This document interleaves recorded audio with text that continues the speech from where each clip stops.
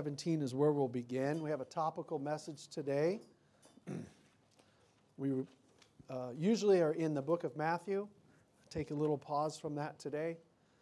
Acts chapter 17.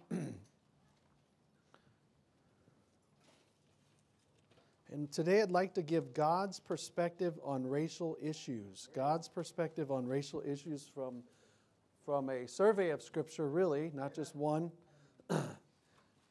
And if we're reading our Bible and we know what it says, the whole racial tension and debate shouldn't be hard for us to figure out. It should be pretty easy to know God's mind on it.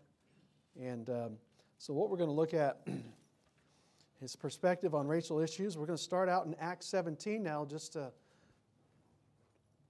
help you imagine the scene here. The Apostle Paul he's a Jewish man. He's got Roman citizenship, and he's in Athens, Greece, the Athenians. He's speaking to another group of men that different mind, different culture, and he's giving a speech. He's actually really preaching to them. He's going to present them with Christ, and they're not going to like it.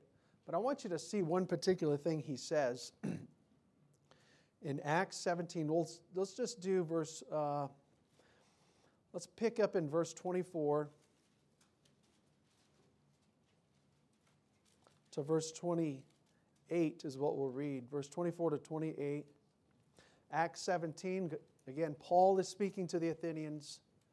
God that made the world and all things therein, seeing that he is Lord of heaven and earth, dwelleth not in temples made with hands, neither is worshipped with men's hands as though he needed anything, seeing he giveth to all life and breath and all things, and hath made of one blood all nations of men for to dwell on the face of the earth, and hath determined the times before appointed, and the bounds of their habitation, that they should seek the Lord, if haply they might feel him, and find him, though he be not far from every one of us.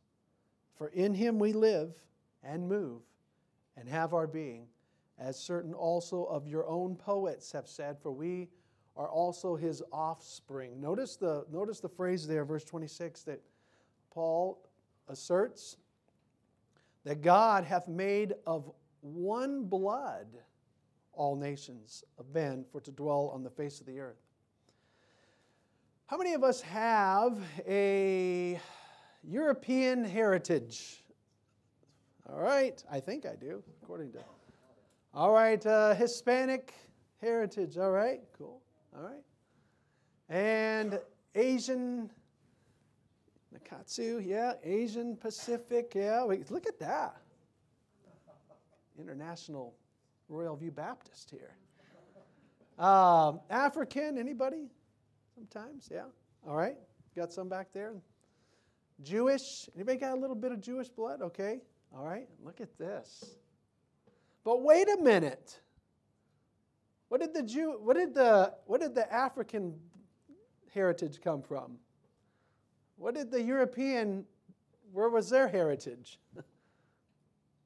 What was the Asians' heritage? If you were in Asia 2,000 years ago, where were you from? Well, we came from, and it's going to go back to something else, and it'll go back to some descendant, 70 families that were after the Tower of Babel, and which came from 3 other families named Shem, Ham, and Japheth. That's blood. We go back to that blood. Shem and Ham and Japheth, and their blood goes back to Noah. And then Noah, of course, he pre- and post-ark person, goes back to Adam. So we all have Adam's blood. We all have Noah's blood, all of us. So when we say, this is my flesh and blood right here, we usually say, when we're talking to a child or a person, a relative, oh, it's my flesh and blood. And we usually mean it's my immediate close family. But we're all from the same flesh and blood. There was only one Adam. That is, the first, Jesus is the second Adam. There's one Adam by way of biologically, one Adam. And we came from that one Adam, and there was so much genetic potential in him and Eve that produced such a variety of, we would say races, it's best to say people groups or ethnicities. That's where we came from. So in reality, we are all family, humanly speaking. We're all offspring. God made us all of one blood. We're all in the human family. Now, we're not all in God's family. That's a different issue. But today, of course, we're living in our country as the racial tensions have risen again because of the incident in Minnesota, and then perhaps some already grudges have been welling up because of how people have been treated or alleged to be treated. You know, there's of African American particularly by police, and I wonder how often it's happening. I don't think it doesn't seem like it's happening that often, but nevertheless, the whole idea and the whole issue of race is put in front of our face, and people are get angry on one side or angry on another, and people, it's tense. You know, you can't hardly say anything. Did I need to apologize for what I just said a minute ago? Well, I didn't mean it that way. I just said the sun is bright. I mean, people is making you apologize for every little thing you say. People are tense and on edge. People are upset about racial treatment because of something that happened to them when they were younger, or their parent or grandparent in the civil rights era, or maybe even Hispanic families that had some mistreatment years ago. And so sometimes old grudges come up and say, yeah, we need to change things and all that. And I'm not saying that politically some things couldn't change. I'm not trying to establish political policy here. But right now there's that tension. And then with the riots that have happened, they had the police officer incident in Minnesota. And so it's triggered these riots, and people, some have good intentions, some have bad intentions, some hidden intentions, and I think some people are using this to get in a political agenda. They're perhaps, I bet you, honestly, I think some people are absolutely glad this happened, because it's a vehicle for them to get in some kind of agenda that they want to slip in now for political purposes or financial purposes. And others have a legitimate, hey, this isn't right. In my community, I've seen cops do this and that. And maybe in their little microscopic or their little small world, they've seen cops mistreat African Americans or other people of other races. And so they might think they project that on the whole country, and the whole country must be that way. And so they might think that way, and they may have a concern. And so I think some of this is being exploited by some people. For crime, of course, we've had the riots and the crime. Some people are probably happy that there's a frenzy so they can have an excuse to commit a crime. And it's what it's doing is bearing the ugly side of man, our sinfulness. And so, when I was younger, my dad had took me a few times to, I don't even know if it's called this anymore, Firebird International Raceway. Has it changed the name to like the casino or something? The casinos have the names for everything. Well, it used to be called Firebird International Raceway. Anybody ever been there? The drag strip over here? Okay. We went there a few times. My dad and I went there. And one of the times we had, let me back up. How many of you ever seen top fuel drag cars? I mean, like within 20 yards. So we went there one time, and I remember being down by the bleachers, and these top fuel drag cars, and they're funny cars, and there's a rocket car that was kind of like a novelty, and then some others. But I remember the top fuel drag cars and the funny cars. I would be only within like 20 yards, and I couldn't see straight. I mean, it was so loud, and I'd go like that. It was loud, so I'd have to hold my hand on my ears. They're so loud. And they would rev up, and when they took off, I was like, I couldn't see straight. I was like, it's shaking the ground, and I can't see this. It was just loud. I mean, it seemed like something's cool going on, but it's just, I thought this was cool. It's not that cool. Yeah, So my dad and I had So I was down by the bleachers a few times, but my dad and I had a customer at our body shop. He was involved in Jolly Rancher Candy, and Jolly Rancher Candy was a big sponsor at the time of a few of the big name drag guys. And he gave my dad and I, so we painted this, his name is Rich Dennis, is the man, our customer's name. We painted a few of his vehicles. In fact, he used to live here in Gilbert. And one time he basically gave us, I don't know how it worked, Dad, it's like basically we got tickets to go up into the tower at Firebird International Raceway. Is it like 3 stories, 4 stories, what is it? I think we're on the 2nd or 3rd story up in this tower. That was a 3rd story. So we got to go in there. It was like a little suite. It's not big. The tower is not that big. But we got to go in there. And in our 3rd floor, they have a few, the seats even, it's kind of like 4 rows that are even like little bleachers there, even in that tower. And you got snacks in the back, of course, Jolly Rancher candy and stuff like that. And so I'm like, this is cool. Yeah. Go get some pop and candy and sit down. And so we had really good seats, and we're right there, right at the, kind of like the drag strips like this, and it's kind of like this at an angle, looking right there at them. You can see them both, the drag cars stage themselves and do their burnout, and then back up, and then their race. So that was really neat. I got to sit in there with my dad and Rich and some other guys, and we're watching. I'm like, this is great. I can see it. I can see the burnout. I can see the, I can see the nice car. I can see when it takes off. My eyes aren't going like that. I can see it clearly. This is great. I love this. It makes me. It's kind of an analogy of something for us as Christians. Is that if you and I, no matter what the issue is, no matter what it is, if it's a racial issue, the homosexual issue, the abortion issue, all kinds of social issues, and they're going to come and go, and some of them are going to come and stay longer, and new ones will come. No matter what the issue is, when we're down on the mental level of everybody else, and we're wrapped up in the frenzy and the mentality of everyone else, you really can't see straight. But when you put your mind into God's Word and lift yourself up a little bit and see from His perspective, you will see every issue clearly like He wants you to. Thy judgments are right. God's viewpoint is right and clear. It's in the Scripture. I know, O Lord, that thy judgments are right, the psalmist says. In other words, we need to have God's worldview on everything. And I'm just saying, as we come back to this thought, is that we, of all people in the world, should be able to see through the whole racial issue clearly, not because we're special, but because we've been redeemed. And God says, here's how I want you to see the world. This is how I see it. Here's how I want you to see lost humanity. Here's how I want you to see the nations. Here's how I want you to see yourself.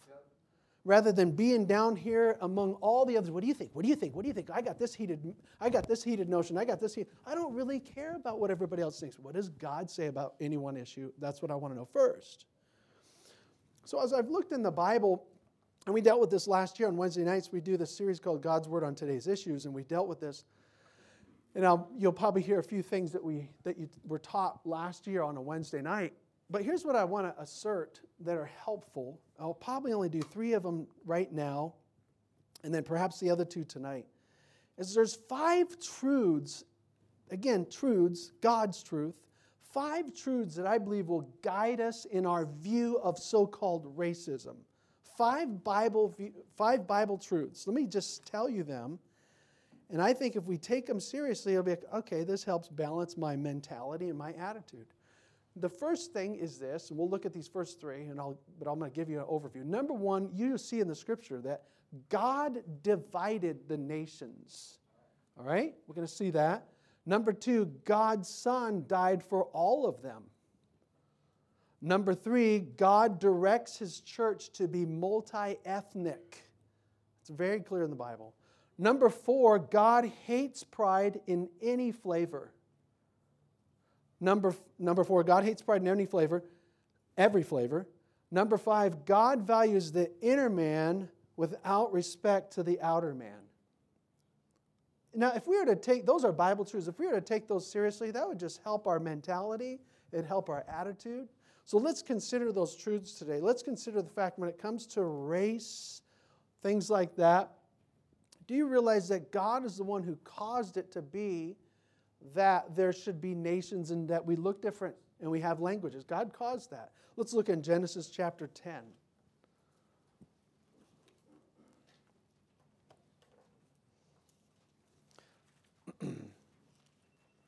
Genesis 10, and we'll look at verse 32, and then we'll look at a couple verses in chapter 11.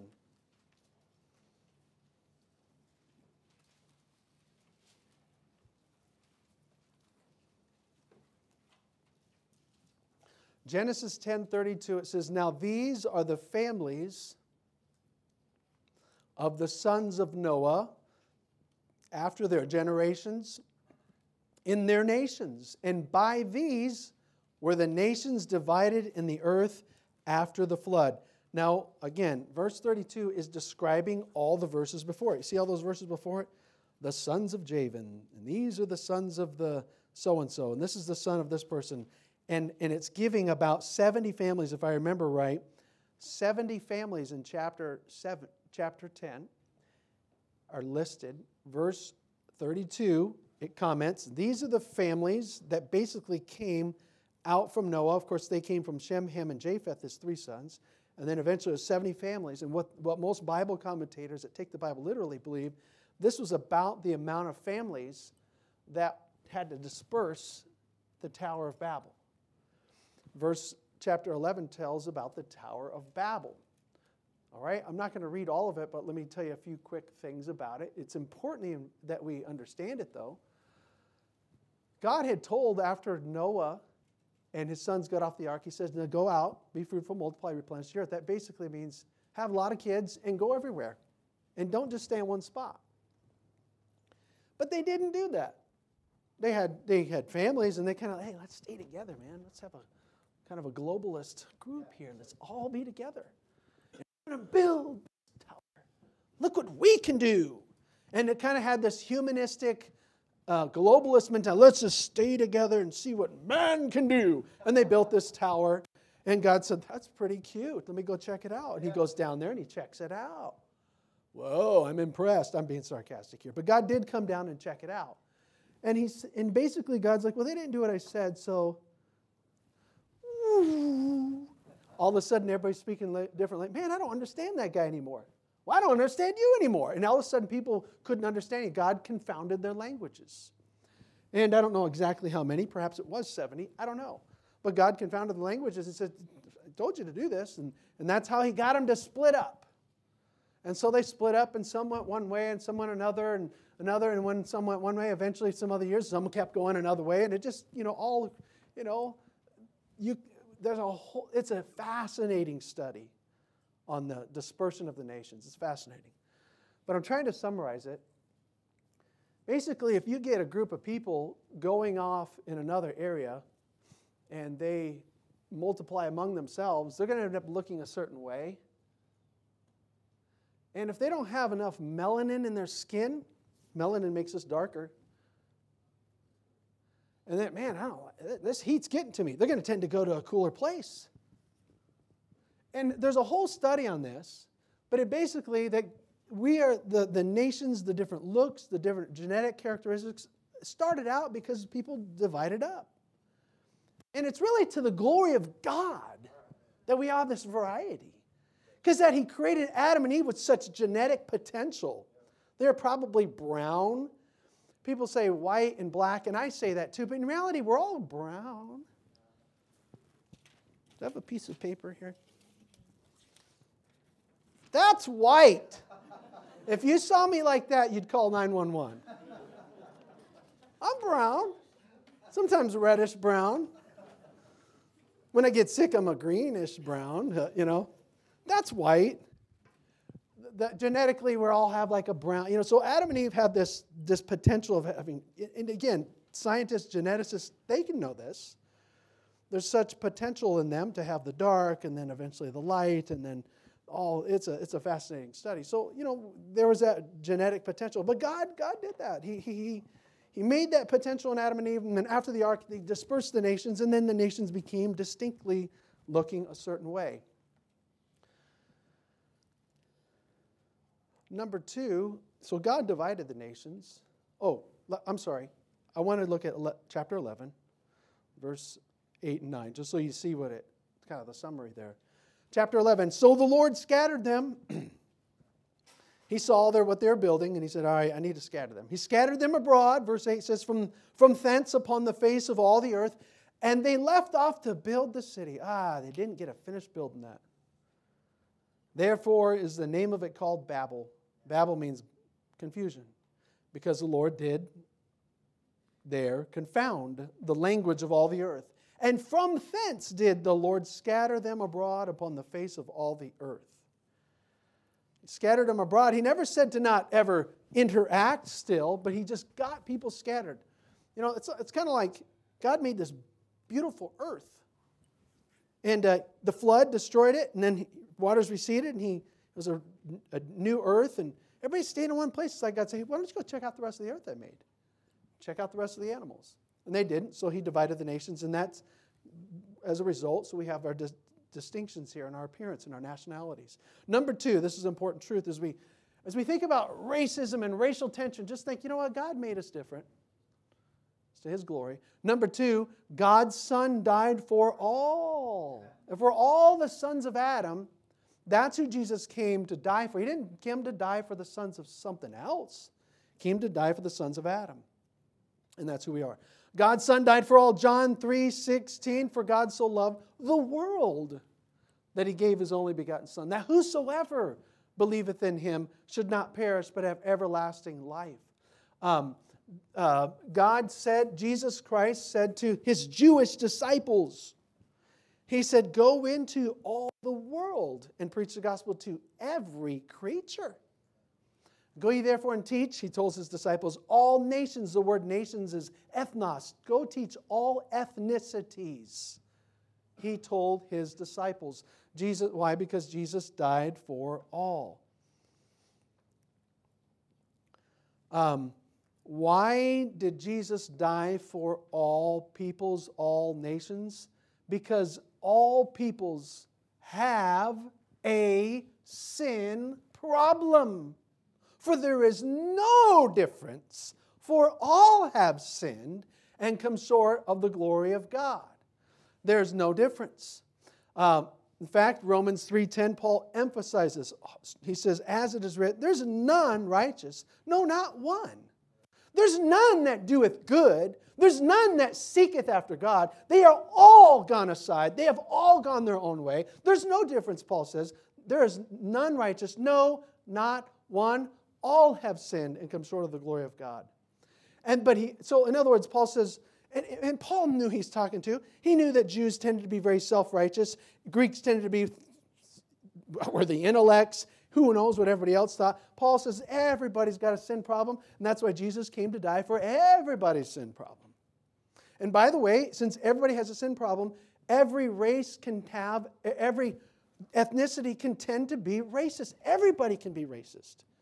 I've seen all sorts. If a culture gets big enough, eventually the sin's going to manifest itself in, Hispanic racism, to Hispanics being racist to somebody else, and Native Americans being racist to somebody else, whites being racist back to somebody else, whites being racist to, they think the guy on the other side of town is, I'm racist to the guy that lives in that town that maybe looks like me. We have this perverted, twisted way of looking down our nose at somebody who looks different than us, sounds different than us, smells different than us, lives in a different thing to us. And we have that tendency because of sin, not because of enough government funding. So, it's a sin problem. And by the way, the salvation is for, I love Romans 10, 12, and 13. It says, for whosoever, let me just read it. Romans 10, 12, and 13. You can see it with me if you want.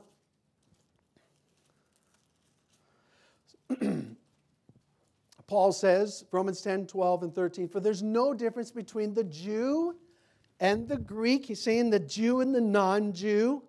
For the same Lord over all is rich unto all that call upon Him. For whosoever shall call upon the name of the Lord shall be saved. Paul's saying, look, in other words, Paul's saying, yes, the Jew has an advantage in some ways because he had the scriptures and he knew he was close to the oracles of God, and unto them were committed God's covenants. But Paul's saying, listen, if a Jew does not call on the name of the Lord, he's not going to be saved. But if a Greek or some other person who hardly knows anything of the Lord, except he hears the gospel, he calls on the name of, he's going to be saved. There's no difference to God. He's no respecter of persons in that sense. Jesus, God's Son, died for all. You know this whole thing, the tension, it really bothers me. It breaks my heart of these riots and stuff like that's going on, and I want to say something else about that. But it keeps making me think, like the one black lady that walked in the big crowd and had the T-shirt and said, "Y'all need Jesus," on her T-shirt. I'm like, that's it right there. Y'all need Jesus, everybody, And that's right. That's it. That's what we need. Number 3, God directs His church to be multi-ethnic and integrated. So, this is where it has conflicted in years past in some places, but it shouldn't if we know the Bible. God never said anything about Christians dividing over nationality or color of skin. God never said that Christians should do that. God never told a church to treat another nationality different from, or be biased. He never did. In fact, He fought. Well, listen to this. God, the Lord, it took a while in the New Testament, to teach Peter, and probably a few of the others, to get over this difference between you being a Jew and others being a Gentile. In Acts chapter 10, some of this stuff I'm giving you the reference, you can look later. In Acts chapter 10, Peter, Jewish, he has this vision, and basically I'm going to summarize the vision. The vision basically taught Peter, you need to deal with every type of person. No matter if they seem like a creeping thing or a strange thing or something you're not used to, God taught Peter in this vision in Acts 10 that he needs to go to every type of person and not hesitate on it. So Peter was tested on that vision when 3 Gentiles came and visited him, and they basically came and visited Peter and said, hey, we have our somebody that wants to talk to you. And Peter goes to the house of Cornelius, who was, I think, Italian. He was, of course, non-Jew. And Peter goes to Cornelius' household. And Peter, he's like, I'm not used to going. I need to wash my hands again, He goes into a non-Jewish house, a Gentile house. And Peter is like, man, it's hard to get over this thing, But then he realized what God was teaching him. And here's Cornelius and all his family. And Cornelius is like, we're here to hear the word of God from you. What do you have to say? And Peter's just like, he had to get over himself. He had to get over his racial issue because these people needed the gospel. And God knew he had a hard time with it. That's why he had to tell him this vision 3 times. Peter, And so Peter's like, I guess I perceive that God is no respecter of persons. But in every nation, him that feareth him and worketh righteousness is accepted with him.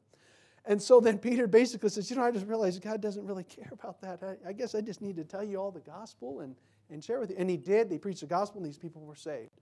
My point is, even in the early church, they had a hard time getting over their own nationality.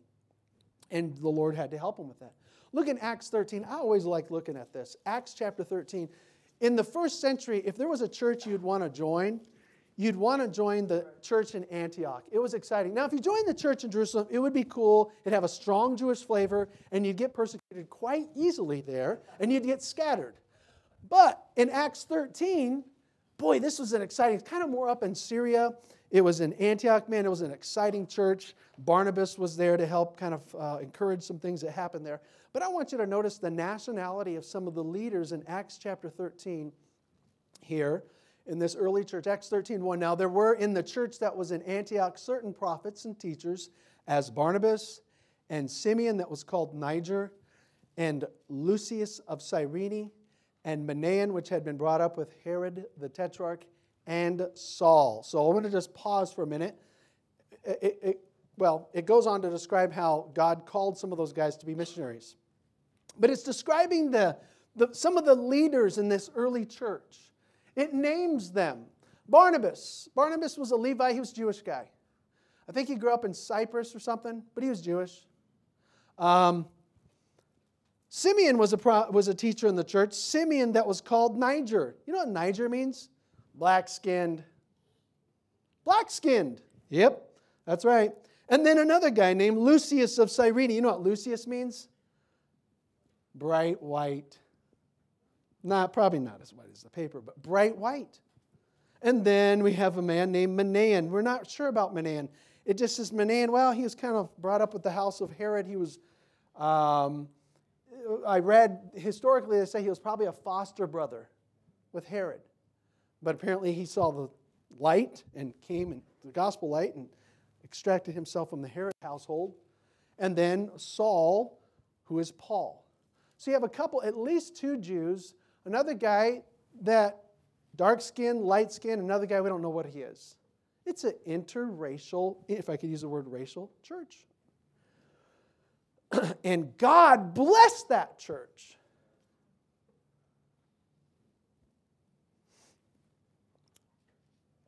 Let's look at a couple of passages. Look in Ephesians 2.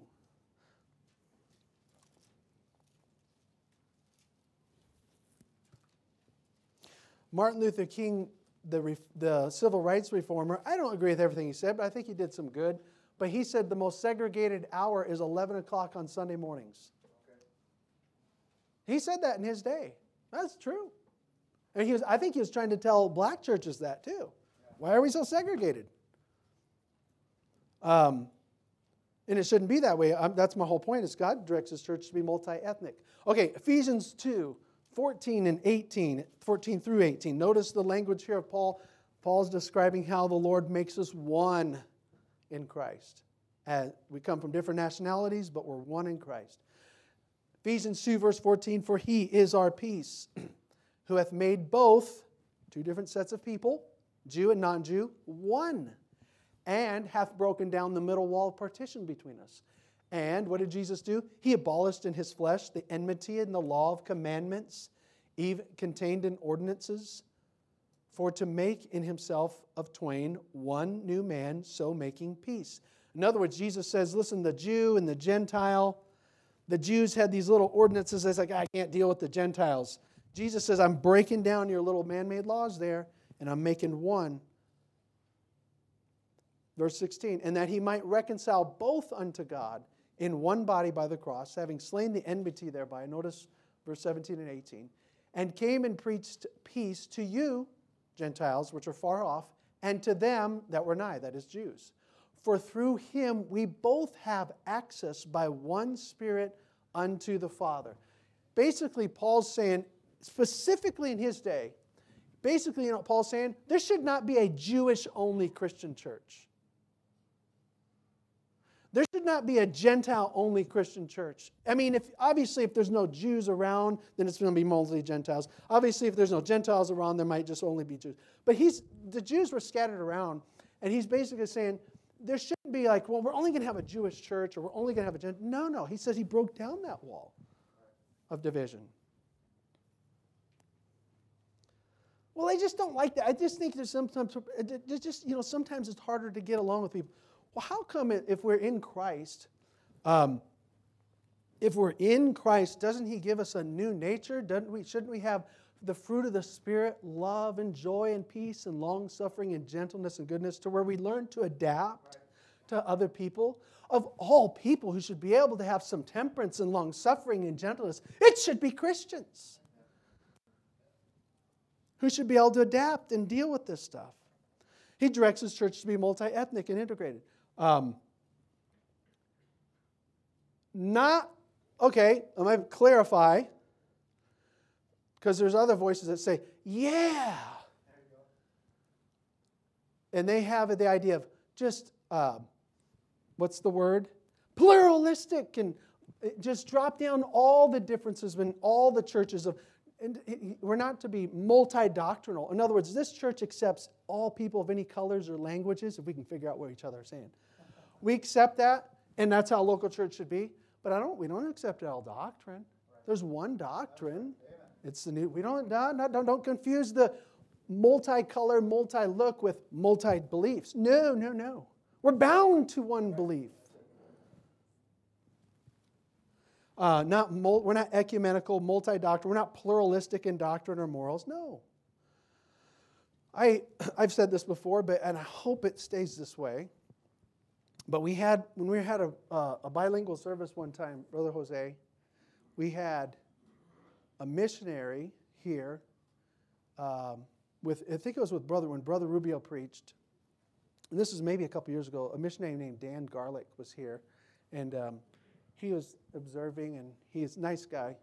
And he said, "Brother," after the church, came up to me and he says, "Brother, your church looks like the community." And I'm like, that was a compliment. That's a compliment to the church. In other words, if there's if there's a mix of races or ethnicities in a community, okay, fine. Eventually that church should have samples of that if we're going to every people. Now, I'm not saying some cultures aren't harder to reach. There's some hard to reach. But eventually, over time, we should be looking like a mix. And if we're not, over a long time, and it's like only that color there, but there's others around you that are just, okay, then something needs to be re-examined there. So, God directs His church to be multi-ethnic and integrated. So, I'm going to wrap this up, and I want to continue tonight with these other 2 points. Again, it's what we're doing is we're just going to the Bible. The Bible shows us that God divided the nations. The Bible showed us Jesus died for all those nations. The Bible shows us that His church, the Christians, ought to be multi-ethnic. The Bible, we're going to see tonight, shows us that God doesn't care, and God hates pride. And I bring that up because pride is always sometimes another word to modify how a person's describing their race. And God doesn't care about. God hates pride. And then the last point, of course, is that God's looking at character. He's looking at the inner man without respect to a person's outer man. I want to say this. Let's remember this as Christians. Think about this, because sometimes I see what's going on out there and I get a little upset on how people are behaving and acting, and it bothers me. But I start realizing, now think about this. What is our greatest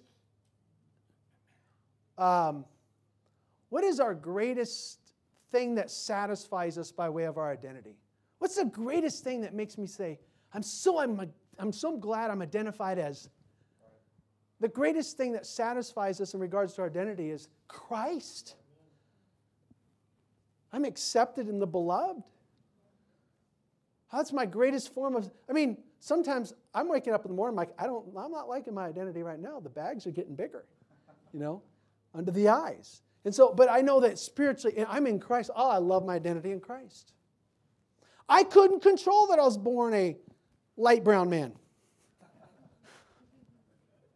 I was, but I can choose to accept Christ or not.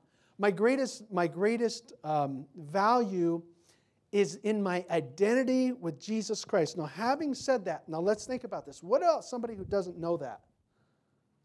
What about somebody who doesn't have the mentality of, my value is in Christ, it's not in my talents because they can fade, it's not in my abilities because that fades, it's not in my looks because it's going to go. My value is in Jesus Christ. We say, oh, that's great. What about somebody who doesn't know that?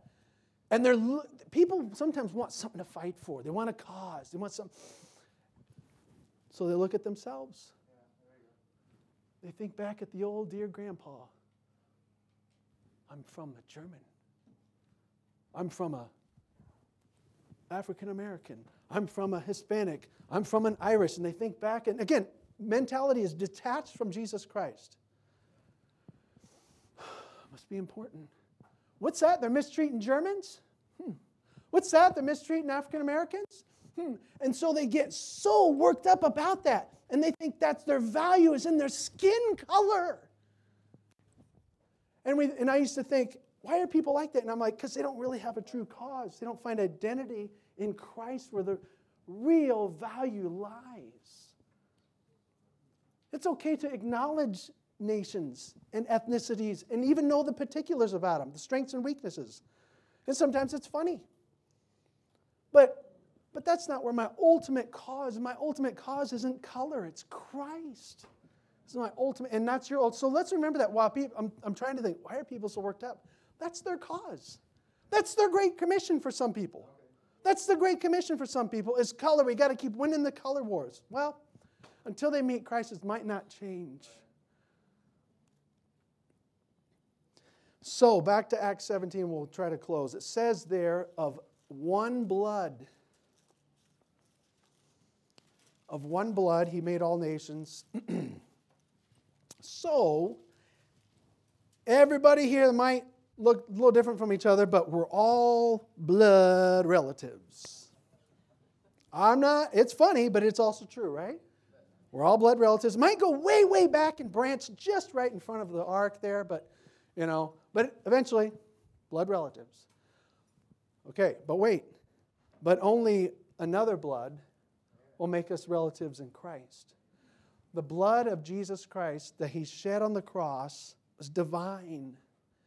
And faith in that blood is what puts us in a higher family, the family of God.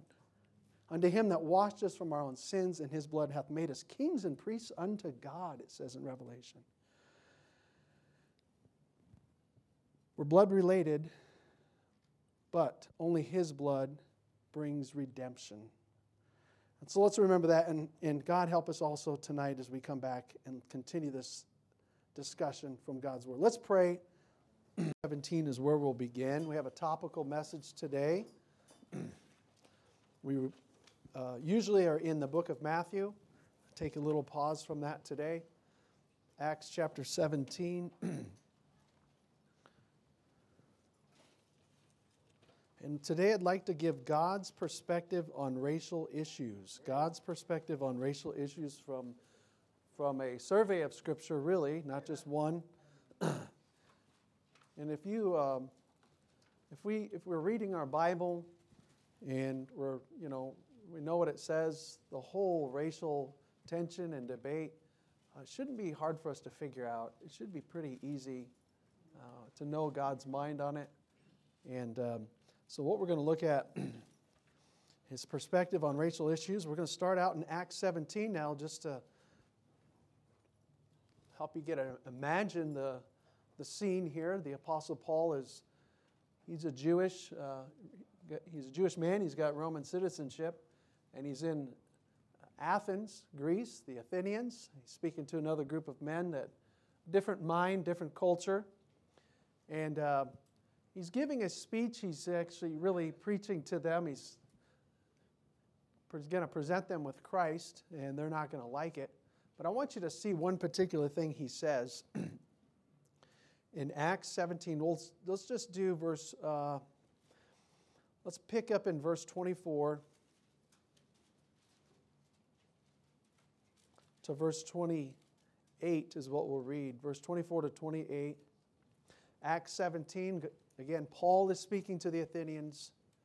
God that made the world and all things therein, seeing that he is Lord of heaven and earth, dwelleth not in temples made with hands, neither is worshipped with men's hands as though he needed anything, seeing he giveth to all life and breath and all things, and hath made of one blood all nations of men for to dwell on the face of the earth, and hath determined the times before appointed, and the bounds of their habitation, that they should seek the Lord, if haply they might feel him and find him, though he be not far from every one of us. For in him we live and move and have our being, as certain also of your own poets have said, for we are also his offspring. Notice the phrase there, verse 26, that Paul asserts that God hath made of one blood all nations of men for to dwell on the face of the earth. How many of us have a European heritage? All right. I think I do, according to. All right. Hispanic heritage. All right. Cool. All right. And Asian, Nakatsu, yeah. Asian Pacific, yeah. Wait, look at that. International Royal View Baptist here. African, anybody? Sometimes, yeah. All right. Got some back there. Jewish, anybody got a little bit of Jewish blood? Okay. All right. Look at this. But wait a minute. What did the African heritage come from? What did the European, where was their heritage? What was the Asians' heritage? If you were in Asia 2,000 years ago, where were you from? Well, we came from, and it's going to go back to something else, and it'll go back to some descendant, 70 families that were after the Tower of Babel, and which came from 3 other families named Shem, Ham, and Japheth. That's blood. We go back to that blood. Shem and Ham and Japheth, and their blood goes back to Noah. And then Noah, of course, he pre- and post-ark person, goes back to Adam. So we all have Adam's blood. We all have Noah's blood, all of us. So when we say, this is my flesh and blood right here, we usually say, when we're talking to a child or a person, a relative, oh, it's my flesh and blood. And we usually mean it's my immediate close family. But we're all from the same flesh and blood. There was only one Adam. That is, the first, Jesus is the second Adam. But there's one Adam by way of biologically, one Adam. And we came from that one Adam, and there was so much genetic potential in him and Eve that produced such a variety of, we would say races, it's best to say people groups or ethnicities. That's where we came from. So in reality, we are all family, humanly speaking. We're all offspring. God made us all of one blood. We're all in the human family. Now, we're not all in God's family. That's a different issue. But today, of course, we're living in our country as the racial tensions have risen again because of the incident in Minnesota, and then perhaps some already grudges have been welling up because of how people have been treated or alleged to be treated. You know, there's of African American particularly by police, and I wonder how often it's happening. I don't think it doesn't seem like it's happening that often, but nevertheless, the whole idea and the whole issue of race is put in front of our face, and people are get angry on one side or angry on another, and people, it's tense. You know, you can't hardly say anything. Did I need to apologize for what I just said a minute ago? Well, I didn't mean it that way.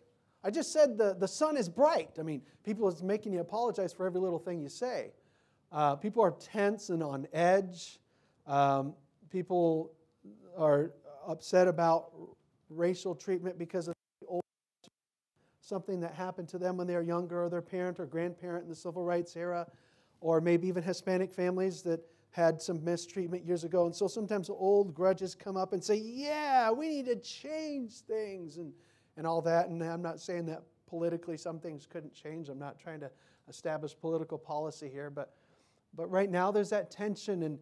And then with the riots that have happened, they had the police officer incident in Minnesota. And so it's triggered these riots, and people, some have good intentions, some have bad intentions, some hidden intentions, and I think some people are using this to get in a political agenda. They're perhaps, I bet you, honestly, I think some people are absolutely glad this happened, because it's a vehicle for them to get in some kind of agenda that they want to slip in now for political purposes or financial purposes. And others have a legitimate, hey, this isn't right. In my community, I've seen cops do this and that.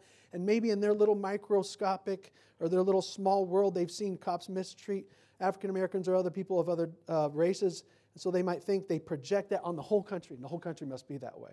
And so they might think that way, and they may have a concern.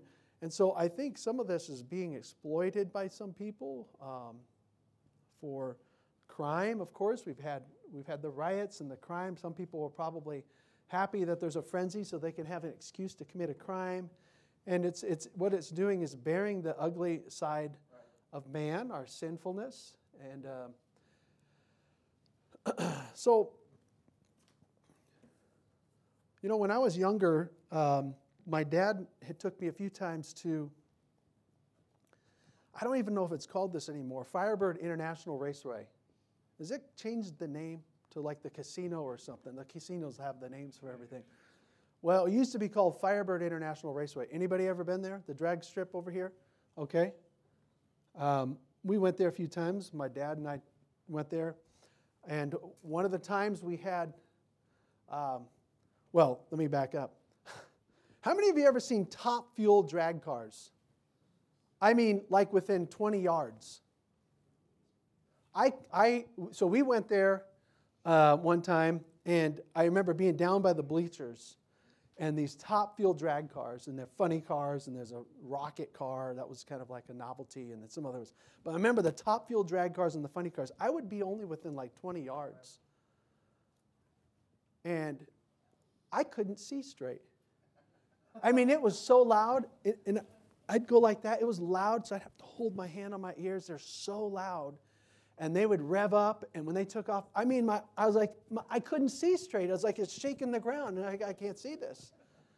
It was this loud. I mean, it seemed like something's cool going on, but it's just, I thought this was cool. It's not that cool. Yeah, So my dad and I I was down by the bleachers a few times, but my dad and I had a customer at our body shop. He was involved in Jolly Rancher Candy, and Jolly Rancher Candy was a big sponsor at the time of a few of the big-name drag guys. And he gave my dad and I, so we painted this, his name is Rich Dennis, is the man, our customer's name. We painted a few of his vehicles. In fact, he used to live here in Gilbert. And one time he basically gave us, I don't know how it worked, Dad, it's like basically we got tickets to go up into the tower at Firebird International Raceway. Is it like 3 stories, 4 stories? What is it? I think we're on the 2nd or 3rd story up in this tower. That was a 3rd story. So we got to go in there. It was like a little suite. It's not big. The tower is not that big. But we got to go in there. And in our 3rd floor, they have the seats even, it's kind of like 4 rows that are even like little bleachers there, even in that tower. And you got snacks in the back, of course, Jolly Rancher candy and stuff like that. And so I'm like, this is cool. Yeah. Go get some pop and candy and sit down. And so we had really good seats, and we're right there, right at the kind of like the drag strips like this, and it's kind of like this at an angle, looking right there at them. You can see them both. The drag cars stage themselves and do their burnout and then back up and then their race. So that was really neat. I got to sit in there with my dad and Rich and some other guys, and we're watching. I'm like, this is great. I can see it. I can see the burnout. I can see I can see the nice car. I can see when it takes off. My eyes aren't going like that. I can see it clearly. This is great. I love this. It makes me. It's kind of an analogy of something for us as Christians. Is that if you and I, no matter what the issue is, no matter what it is, if it's a racial issue, the homosexual issue, the abortion issue, all kinds of social issues, and they're going to come and go, and some of them are going to come and stay longer, and new ones will come. No matter what the issue is, when we're down on the mental level of everybody else, and we're wrapped up in the frenzy and the mentality of everyone else, you really can't see straight. But when you put your mind into God's Word and lift yourself up a little bit and see from His perspective, you will see every issue clearly like He wants you to. Thy judgments are right.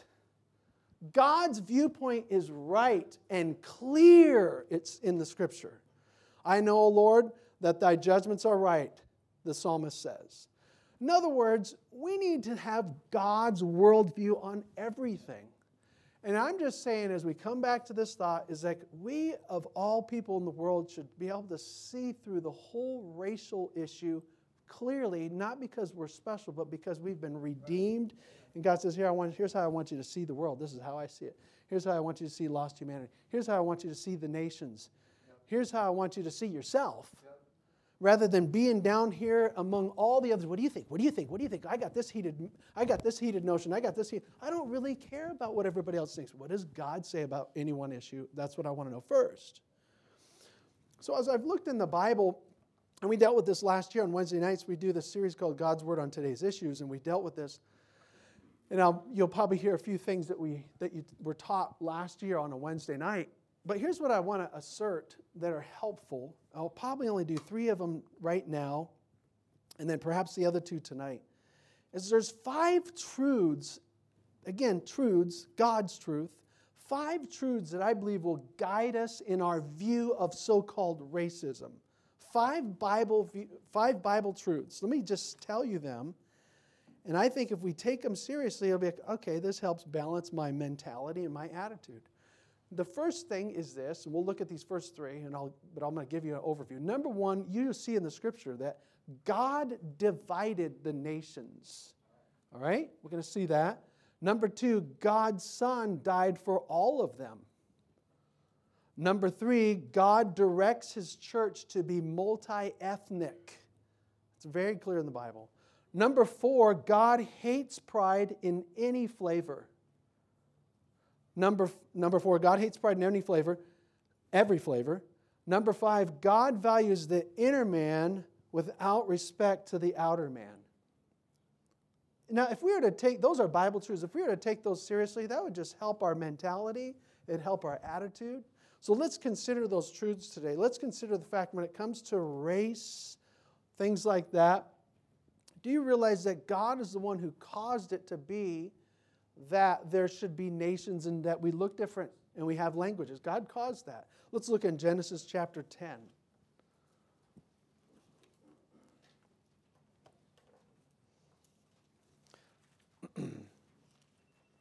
Genesis 10, and we'll look at verse 32, and then we'll look at a couple verses in chapter 11.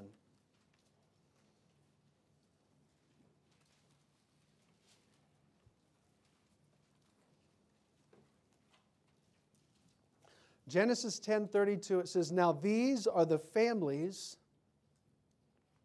of the sons of Noah after their generations in their nations. And by these were the nations divided in the earth after the flood."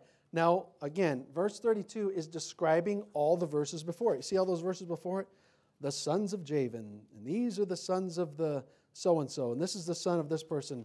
And it's giving about 70 families, if I remember right. 70 families in chapter 10 are listed. Verse 32, it comments, these are the families that basically came out from Noah. Of course, they came from Shem, Ham, and Japheth, his 3 sons. And then eventually it was 70 families. And what most Bible commentators that take the Bible literally believe, this was about the amount of families that had to disperse the Tower of Babel. Chapter 11 tells about the Tower of Babel. All right, I'm not going to read all of it, but let me tell you a few quick things about it. It's important that we understand it, though. God had told after Noah and his sons got off the ark, He says, now go out, be fruitful, multiply, replenish the earth. That basically means have a lot of kids and go everywhere. And don't just stay in one spot. But they didn't do that. They had families, and they kind of, hey, let's stay together, man. Let's have a kind of a globalist group here. Let's all be together. And we're going to build this tower. Look what we can do. And it kind of had this humanistic, globalist mentality. Let's just stay together and see what man can do. And they built this tower. And God said, that's pretty cute. Let me go check it out. And He goes down there and He checks it out. Whoa, I'm impressed. I'm being sarcastic here. But God did come down and check it out. And basically God's like, well, they didn't do what I said, so all of a sudden everybody's speaking differently. Man, I don't understand that guy anymore. Well, I don't understand you anymore. And all of a sudden people couldn't understand it. God confounded their languages. And I don't know exactly how many. Perhaps it was 70. I don't know. But God confounded the languages and said, I told you to do this. And that's how he got them to split up. And so they split up, and some went one way and some went another, and when some went one way, eventually some other years, some kept going another way. And it just, it's a fascinating study on the dispersion of the nations. It's fascinating. But I'm trying to summarize it. Basically, if you get a group of people going off in another area and they multiply among themselves, they're going to end up looking a certain way. And if they don't have enough melanin in their skin, melanin makes us darker. And then, man, this heat's getting to me. They're going to tend to go to a cooler place. And there's a whole study on this, but it basically that we are the nations, the different looks, the different genetic characteristics started out because people divided up. And it's really to the glory of God that we have this variety. Because that he created Adam and Eve with such genetic potential. They're probably brown. People say white and black, and I say that too. But in reality, we're all brown. Do I have a piece of paper here? That's white. If you saw me like that, you'd call 911. I'm brown. Sometimes reddish brown. When I get sick, I'm a greenish brown, That's white. Genetically, we all have like a brown. So Adam and Eve had this potential of having, and again, scientists, geneticists, they can know this.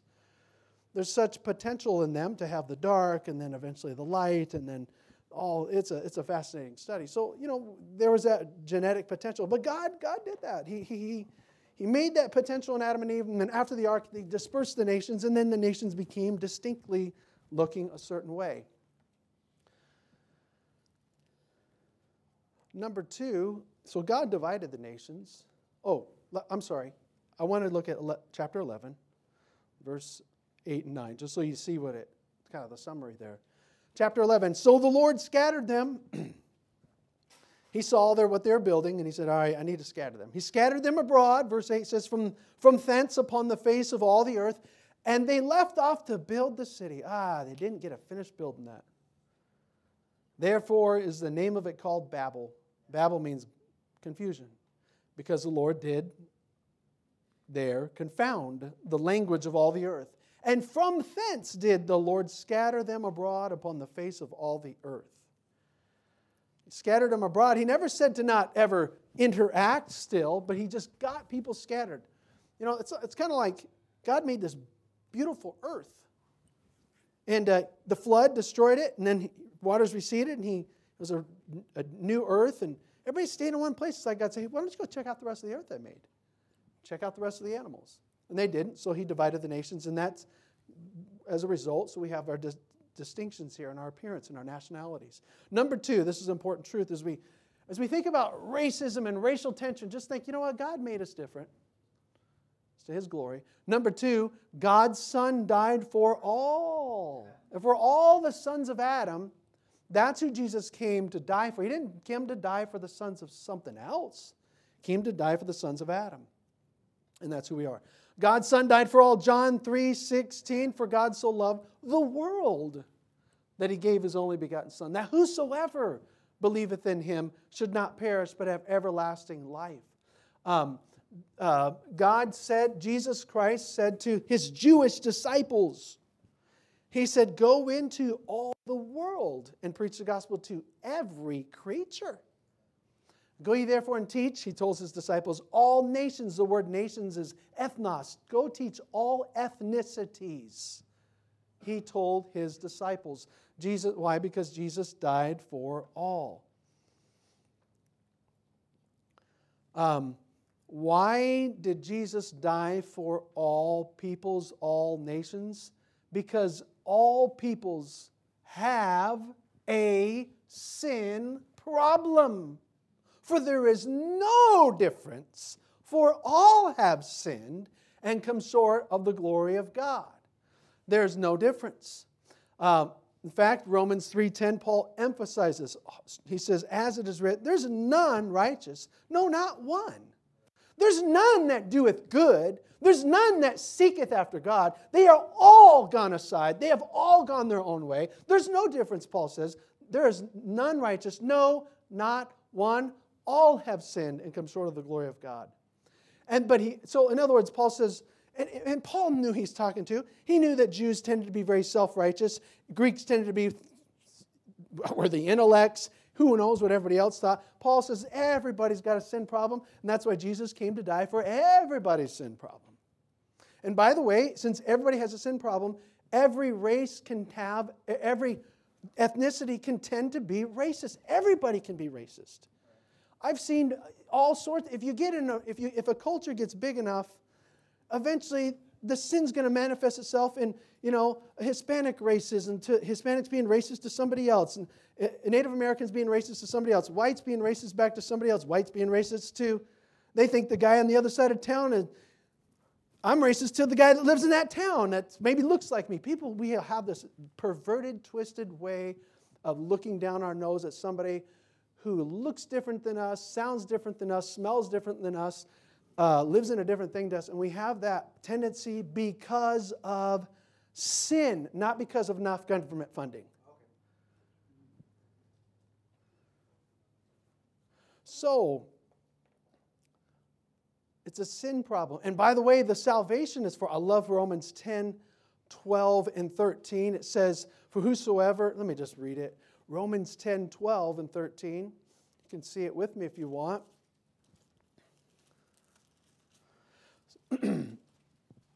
Paul says, Romans 10, 12, and 13, for there's no difference between the Jew and the Greek. He's saying the Jew and the non-Jew. For the same Lord over all is rich unto all that call upon him. For whosoever shall call upon the name of the Lord shall be saved. Paul's saying, look, in other words, Paul's saying, yes, the Jew has an advantage in some ways because he had the Scriptures and he knew he was close to the oracles of God, and unto them were committed God's covenants.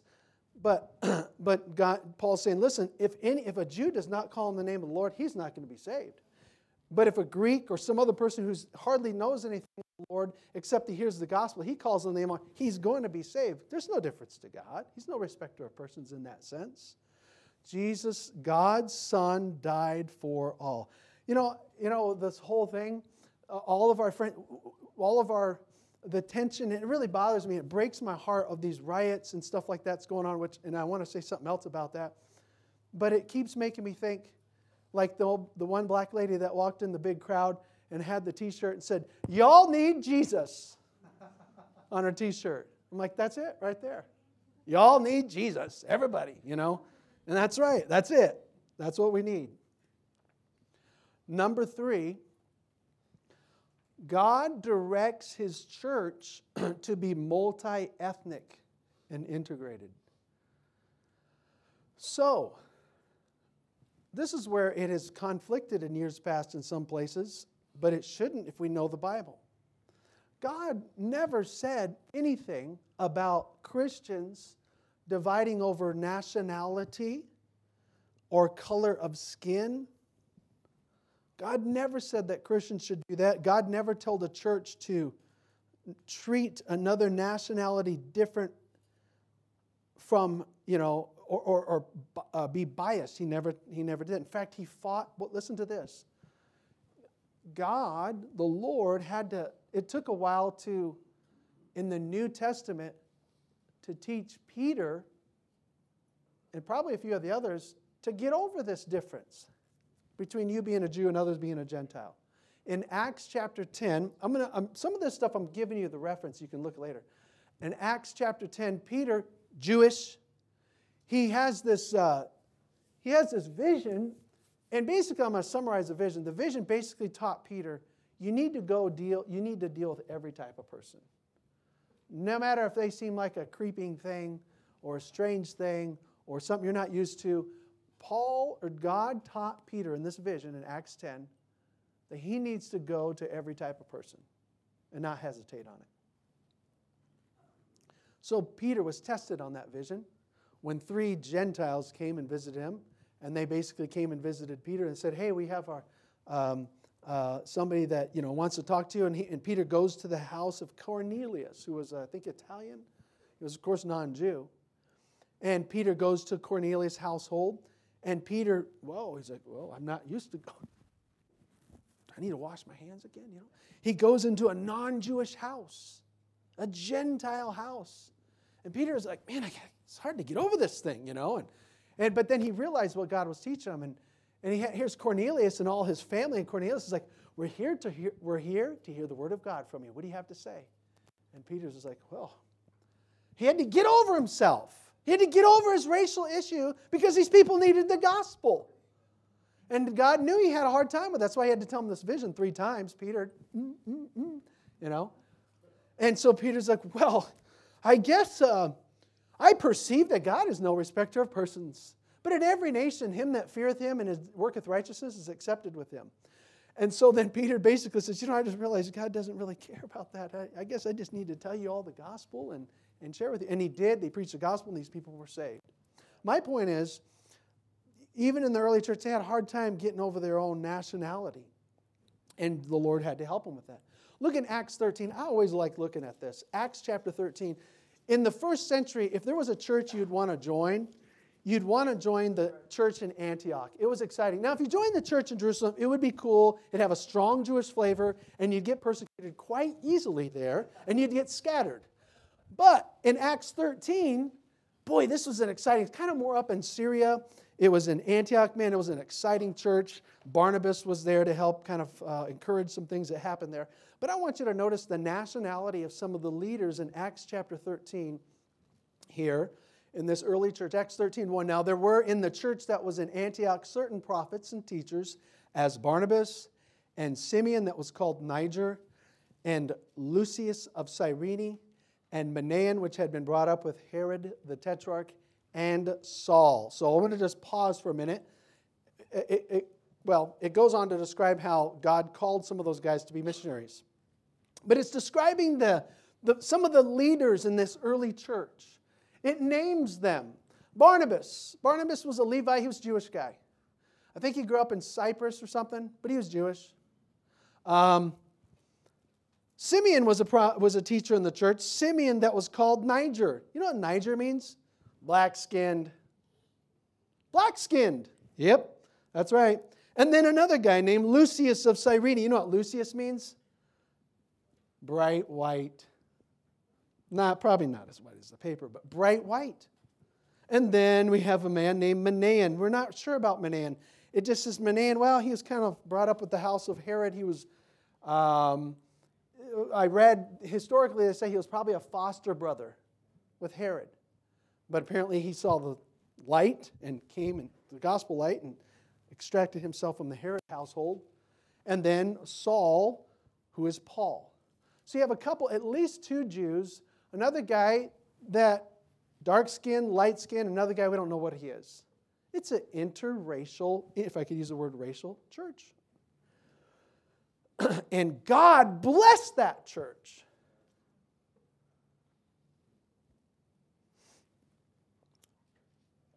Let's look at a couple of passages. Look in Ephesians 2.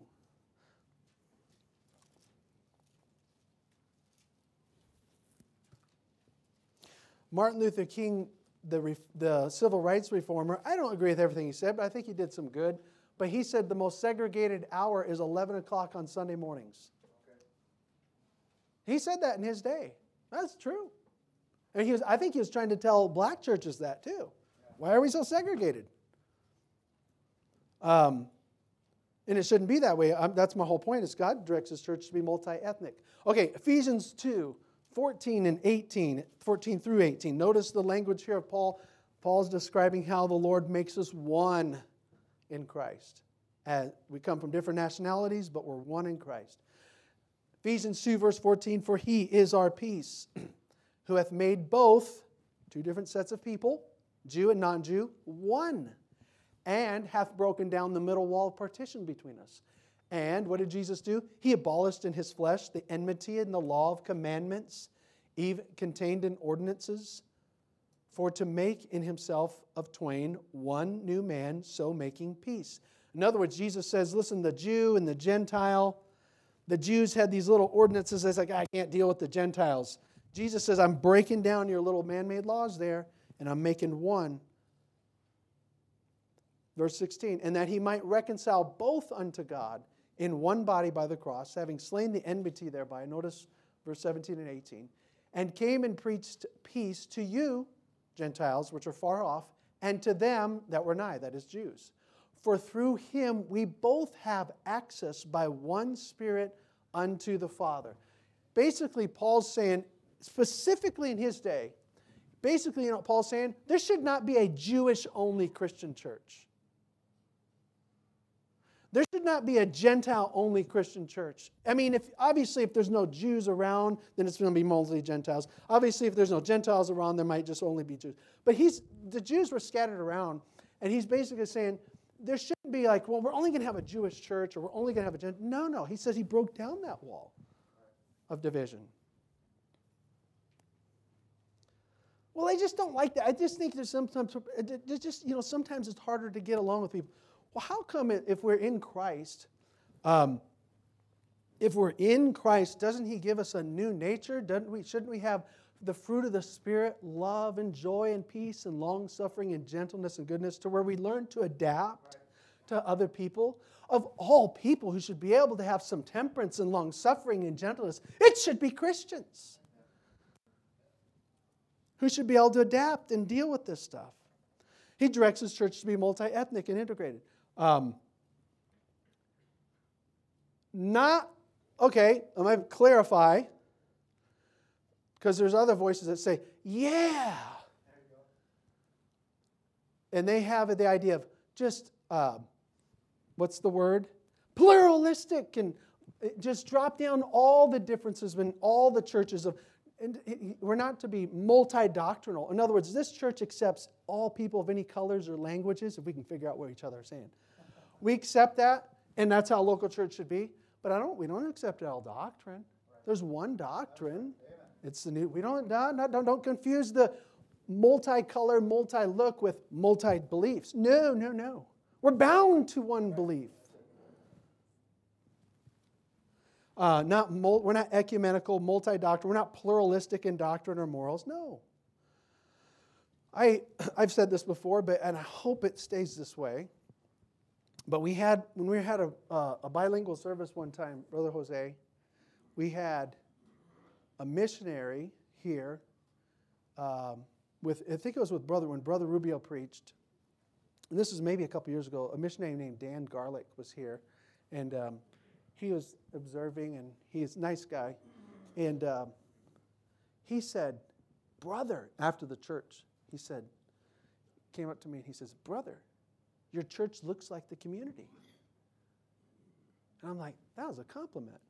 That's a compliment to the church. In other words, if there's a mix of races or ethnicities in a community, okay, fine. Eventually that church should have samples of that if we're going to every people. Now, I'm not saying some cultures aren't harder to reach. There's some hard to reach. But eventually, over time, we should be looking like a mix. And if we're not, over a long time, and it's like only that color there, but there's others around you that are just, okay, then something needs to be re-examined there. So, God directs His church to be multi-ethnic and integrated. So, I'm going to wrap this up, and I want to continue tonight with these other 2 points. Again, it's what we're doing is we're just going to the Bible. The Bible shows us that God divided the nations. The Bible showed us Jesus died for all those nations.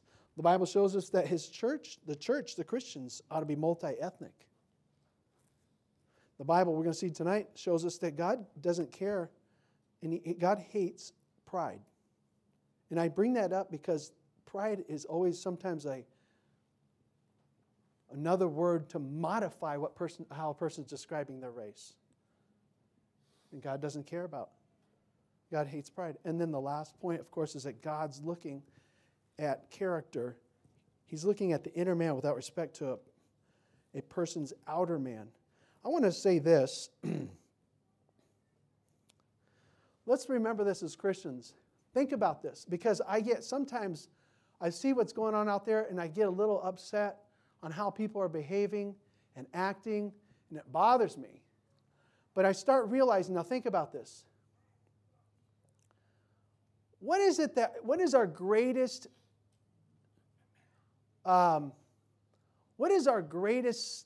thing that satisfies us by way of our identity? What's the greatest thing that makes me say, I'm so glad I'm identified as? The greatest thing that satisfies us in regards to our identity is Christ. I'm accepted in the beloved. That's my greatest form of, sometimes I'm waking up in the morning, I'm not liking my identity right now. The bags are getting bigger, under the eyes. And so, but I know that spiritually, I'm in Christ. Oh, I love my identity in Christ. I couldn't control that I was born a light brown man. I was, but I can choose to accept Christ or not. My greatest value is in my identity with Jesus Christ. Now, having said that, now let's think about this. What about somebody who doesn't know that? What about somebody who hasn't had the mentality of, my value is in Christ, it's not in my talents because they can fade, it's not in my abilities because that fades, it's not in my looks because it's going to go. My value is in Jesus Christ. We say, oh, that's great. What about somebody who doesn't know that?